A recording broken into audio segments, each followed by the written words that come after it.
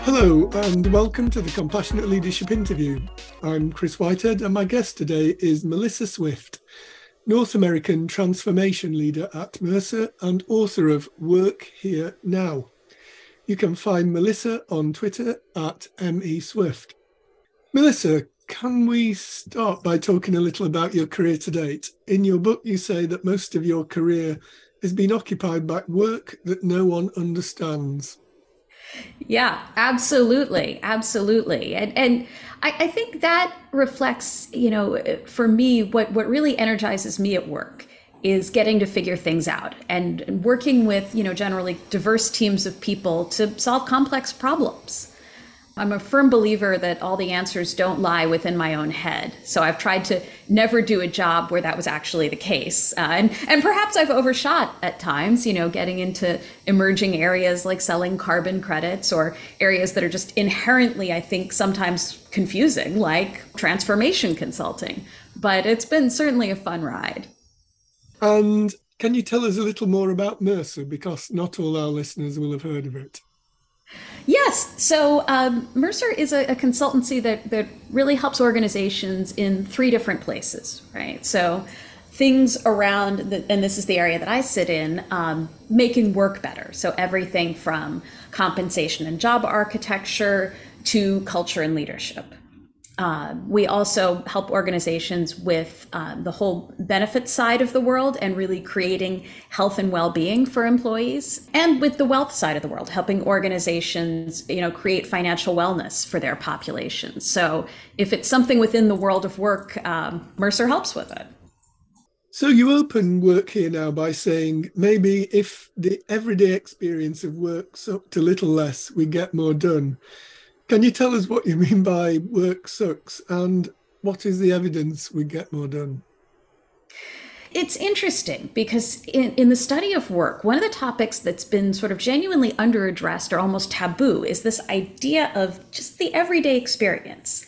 So we look at many of the structural elements, we look at on a high level, kind of are people engaged, all of that, but we don't really think about on a sort of a day-to-day basis, do we have a good feeling or a bad feeling about the tasks we're doing? And do we see them as being connected, critically to the actual outcomes? I believe that there's a possibility that we've created organizations in certain ways that are so complex and so confusing that the work of a given worker doesn't really, at the end of the day, tie to your profitability, your productivity. That link has been frayed, if not completely severed. And the interesting thing is the people who know it are your human workers. So that's where the work sucks thing kind of comes in, is we have this experience of work where a lot of times it just doesn't feel quite right. Why do I have to pack so many boxes in an hour? Why am I in so many meetings? Are the things that I do really tied to the outcomes for this company? And so we, the humans, are the canaries in the coal mine. And we need to be treated as such. And when we have those sort of bad, weird feelings about work, the point isn't kind of keep the lid on the boiling pot. It's let's listen to those and let's open up a dialogue about how work could get done better. While we're on this subject, could you tell me what your most enjoyable job or the job in which you felt most motivated has been and why? I would say that it's my current job, just because I've over the years tested and learned on what makes a job fun for me. And I know it's a combination of intellectual challenge. It's working with people with really an array of different skill sets and capabilities. It's solving actual problems, be it for clients or internally. And in my current role, I actually get to do all three of those things, but it's not kind of like, oh, this was a lucky thing. It's a lot of deliberate work on my part, having learned just what I like to make sure those elements are in place. Can we talk about performative work for a moment? Because that appears in your book as a major problem area. And first, could you explain for our listeners what performative work is? And then why it's so important to hold performative work in check? Yeah, so it's interesting. At work, we always talk about performance, right? And when we think athletic performance, right? Who can run faster? But actually, a lot of the time at work, what we're doing is artistic performance. We're acting. We're not necessarily, back to that theme of things actually connecting to outcomes. Not everything we do has an impact. Some of what we're doing, we do, and this is particularly prevalent in knowledge work, but it appears in every workplace. We're doing it just to show off. And, that sounds really innocuous, except it chews up time, it chews up other people's time. It creates bad DEI outcomes because oftentimes people from overrepresented groups are the best at acting what work should be like. And so that's why it's critically important to kind of get performative work in check, that if we didn't need that artistic performance of work, we'd have fewer meetings, right? We'd have that time for other things. And we'd have a better bead on who actually does the outcome producing work, which is oftentimes not the group that's good at performing it. You say immigration, migration, and incarceration might be affecting your workplace and workforce more than you thought. Can you unpack that for us? Let's start with immigration. This idea of what is the contribution of foreign-born workers and how do we better incorporate them into workplaces is a truly interesting one. As we see more and more different flows of talent around the globe. It's interesting because a lot of times organizations will hire a worker who speaks the local language and figure they'll train them on the skills, rather than hiring somebody who has the actually harder to train for skills and teach them the local language. So we make some simple choices like that, and we assume those are the right choices, right? We're not trying to make bad choices. These are just long-standing grooves that we're in. But there's kind of incredible populations of foreign-born workers who are either not hired or not really included in workplaces.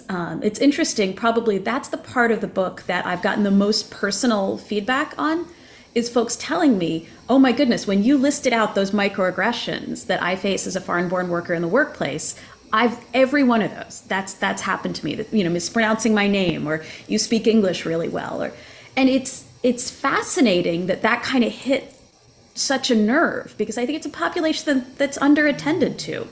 Similarly, and this varies a lot by country, the dynamic around hiring formerly incarcerated workers, I think, is an interesting one. And this is one where we're seeing organizations really dive in and say, okay, if we're going to be in a long-standing structural labor crisis, again, those long-standing grooves and those long-held biases about if somebody's been incarcerated, they are not ever going to be a good employee. There's plenty of data to the contrary. There are organizations that have done this for decades.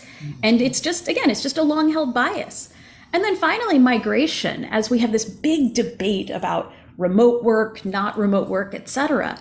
Again, really forward-thinking smart companies are saying, maybe I need to go to where the talent is. So as a for instance, some of my colleagues who do location strategy work have said they are seeing companies move back into high-cost locations because those have the pool of really skilled up workers that they're looking for, that it's not worth kind of the savings to be in the small town where you don't necessarily have the right talent. It's better to be in sometimes kind of a larger jurisdiction that has that pool, even if you're paying a little more and maybe competing a bit more as well. So those are kind of three frame changers you can use on workforce level that are quite powerful. In the book, you say data tells us that HR is starving, misdirected, and overloaded. Why is that, and what needs to be done to put that right? So number one, HR just doesn't have enough people. If functions like finance or IT have, let's say, one person per 30 employees, HR has one person per 90 employees.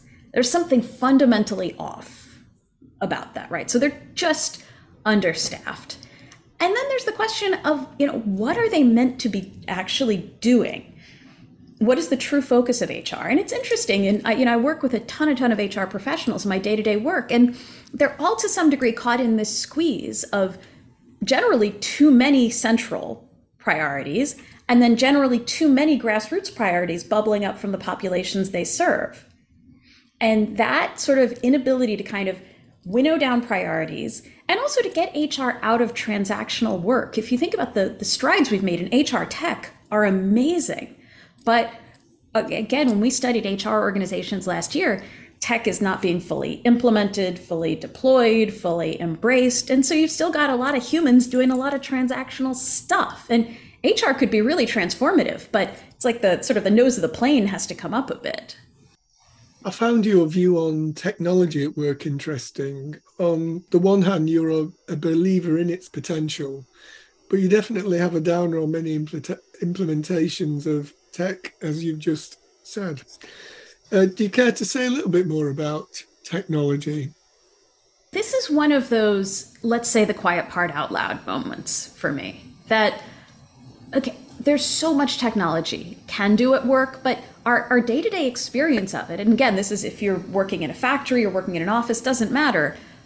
Technology is glitchy, it's inconsistent, we are using too many technologies at once. Things like needed cyber protections are interruptive to the experience. I'm doing two-factor authentication over and over. Cloud deployment of software means that I'm using a different version of the software, week to week. And we need to just pause and stop pretending technology is perfect. And, in the book, I talk about it as couples counseling for humans and technology. It's a relationship that needs to be renegotiated. And I think there's a lot of power in that, but it means admitting that technology is kind of vulnerable and not exactly right. And that's a lot of people are not comfortable going there.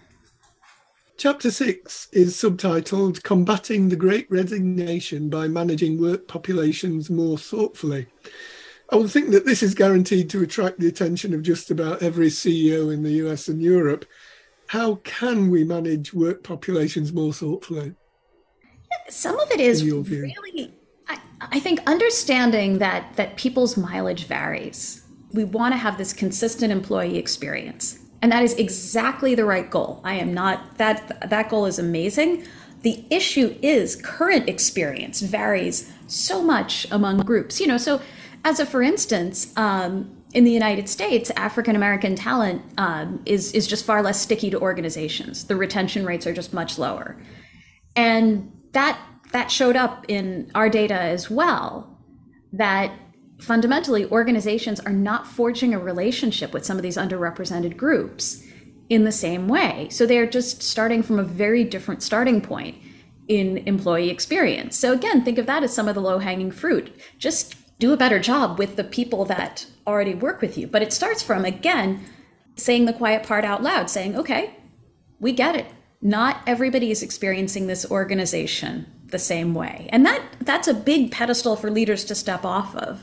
And also that, when we talk about bias comes in all kinds of weird ways. So when we've done analytics studying companies' performance management, you almost always find these biases. And it's not necessarily, this demographic group, that demographic group. It could be this performance management system is fundamentally biased in favor of people who have longer tenured managers, right?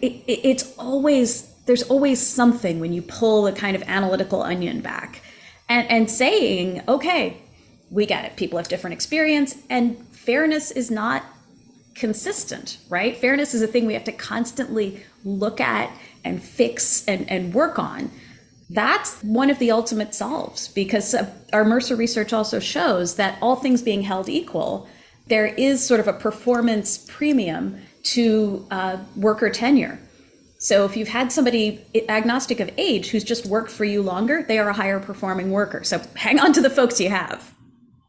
There's a lot of strategies in your book, 90 in all, in fact. If you were to choose the 3 that typically make the biggest difference in a business, what would they be? And in asking this, I appreciate this is not an easy question because context plays a part here. But what would you choose as the biggest 3 influences? Number 1, and this is actually a strategy that I believe in so much, it's repeated twice, but we'll count it as 1. It's doing less. That simply prioritizing and doing fewer things better really, really reduces a lot of the burden on human workers.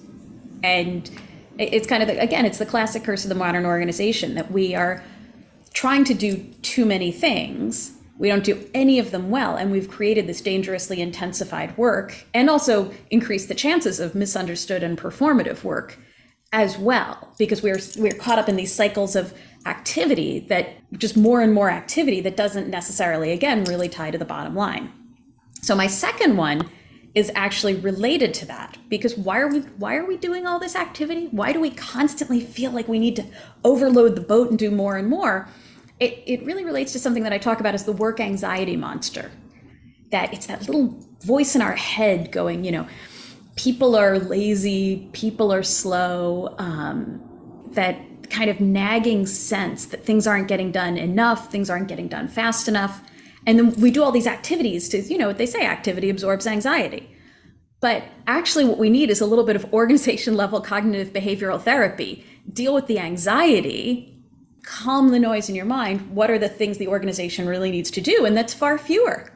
And if there's quiet time in the workday, if there's space, that's actually okay. That's good stuff. And often that's where innovation happens, right? That we don't need, a constantly a sort of a taut thread that's more likely to snap instead of a little bit of slack. Yeah, I'd like to explore the work anxiety monster just a little bit more, because I think whilst it's the individual worker that ends up anxious, I wonder where that anxiety emanates from. Is it entirely the individual, or should we lay some of the blame at the feet of management, or is it the system within which the business works? It's all three. It's all three. What happens is it's in each of us, but to your point, managers have more power. So, if I'm a line worker, my individual anxiety monster, I can drive myself crazy. If I'm the manager, I can drive 50 people crazy. And then if I'm the CEO, to your point, I can create a whole system that drives people crazy. And we see CEOs, not going to name names, we see CEOs doing this in real time in the news right now. And that's where I think one of the first angles of attack should be actually is on the systemic basis. That I say this in the book, what assumptions have you made about how to fundamentally kind of your talent management systems that assume people are lazy or slow, right? And this could be how you do goal setting. This could be how you construct people's jobs, right? These are structural things. And a lot of times the structural stuff should be the first line of attack, because the structures really deform our behaviors. And you can do the behavioral work. It's necessary work. But unless you do the structural work, you're just going to force everyone back into the old behavioral patterns. Sound advice, I think. So now I have a series of questions that I ask all my guests. What's your proudest achievement in your career to date? I would say the impact that I've had on other people's careers. I think in terms of, helping them advance in their careers, getting them to work that energizes them, that's probably one of the things that I really look at and say it's good stuff, right? It means that I've had an impact, outside of my own little patch. And would you be prepared to disclose your biggest mistake and what you learned from it? I would say my biggest mistake was when my daughter was very young. I think I chose some roles where I was underemployed. And I thought that, you have to make this trade-off, right? You have to take kind of an easier job because, you have this tiny baby that you want to care for. And the reality was, in retrospect, you get some funny impacts. So for instance, in one role, I was in a workplace that was not family friendly. So I was literally physically sneaking out every night to go take care of my tiny baby. So, that's not helpful. But also I think I underestimated the psychological impact of underemployment, that for somebody wired like me, if you're not adequately both challenged and valued, right, that has a really heavy overhang. And it's been very interesting with the book coming out and everything. I've reflected a lot on that specific period. And it's made me think a lot about kind of that trough, as I'm like a little bit higher up the career mountain now. And is there a person or experience that has inspired you on your journey? Yeah, I would say I worked for a woman named Mary Cianni at Korn Ferry. And she really inspired me because she has still this mixture of a deeply insightful, sort of academically inflected way of looking at the work of transformation consulting, married up with, she was a longtime M&A practitioner, this really nitty gritty stuff about, when organizations make acquisitions or mergers or whatever, like how do you get stuff done? And for me, that intersection of deep contemplative thought and real practicality, that's kind of become my North Star, because a lot of times we're just too much in one world or the other. And I think she really showed me a balance. And is there a book, podcast, or video that you'd recommend to aspiring leaders? Yes. So I have the book right here. I'm waving it. I don't know if you can see it, but it's Bob Sutton's The No Asshole Rule. This is literally the book that I keep next to my computer, and in tense situations, I have been known to wave it at people. And it really represents one of my core views that all this stuff we want to accomplish, as long as we tolerate toxic behaviors, it's never going to happen. So the thing that is the non-negotiable, right? It's no assholes. It's no toxicity. That's brilliant. What does your self-care regime look like? I do something that I love and I hate. I get up at 6:15 every morning and I go for a run. And it is a short run. It's like 20 minutes, 2 miles, right? Nothing to write home about for a real runner. But I do it every single morning. I've done it like something like, 800 days in a row, 900 days in a row. And for me, that kind of hit of adrenaline, and it's good for anxiety, because things that get your heart rate up, apparently it simulates feeling anxious and your body then kind of feels better about it, right? So I start my day in a really kind of a good mental place. And that to me is kind of, just the best form of self-care. Impressive. And finally, what advice would you give your 20-year-old self? Don't put so much weight on every decision. Because I look back now, a lot of times, people will come to me for sort of career counseling and say, Melissa, can you just explain your career? It seems to be a winding road. And I look back on it and I say, well, there's actually this very good underlying logic, that there's a true red thread about sort of making the world better through capitalism, and it's consistent across everything I've done. And, you see that logic and consistency in the rearview mirror. But at the time, I agonized over every little node and every little choice. So if I could tell my 20-year-old self, take the pressure off. You have underlying values and they're going to come through. Melissa, thanks for talking to us today. I'd recommend your book, Work Here Now, to any leader committed to a more convivial and effective workplace. And thanks for listening to the Compassionate Leadership interview. You can order Compassionate Leadership, the book, on Amazon. If you'd like to support the show financially, you can find me at patreon.com/Chris Whitehead. Email me about the show, chris@damflask-consulting.com. And this episode was recorded by Zoom, and the music was brought to you by 96 Back on CPU Records.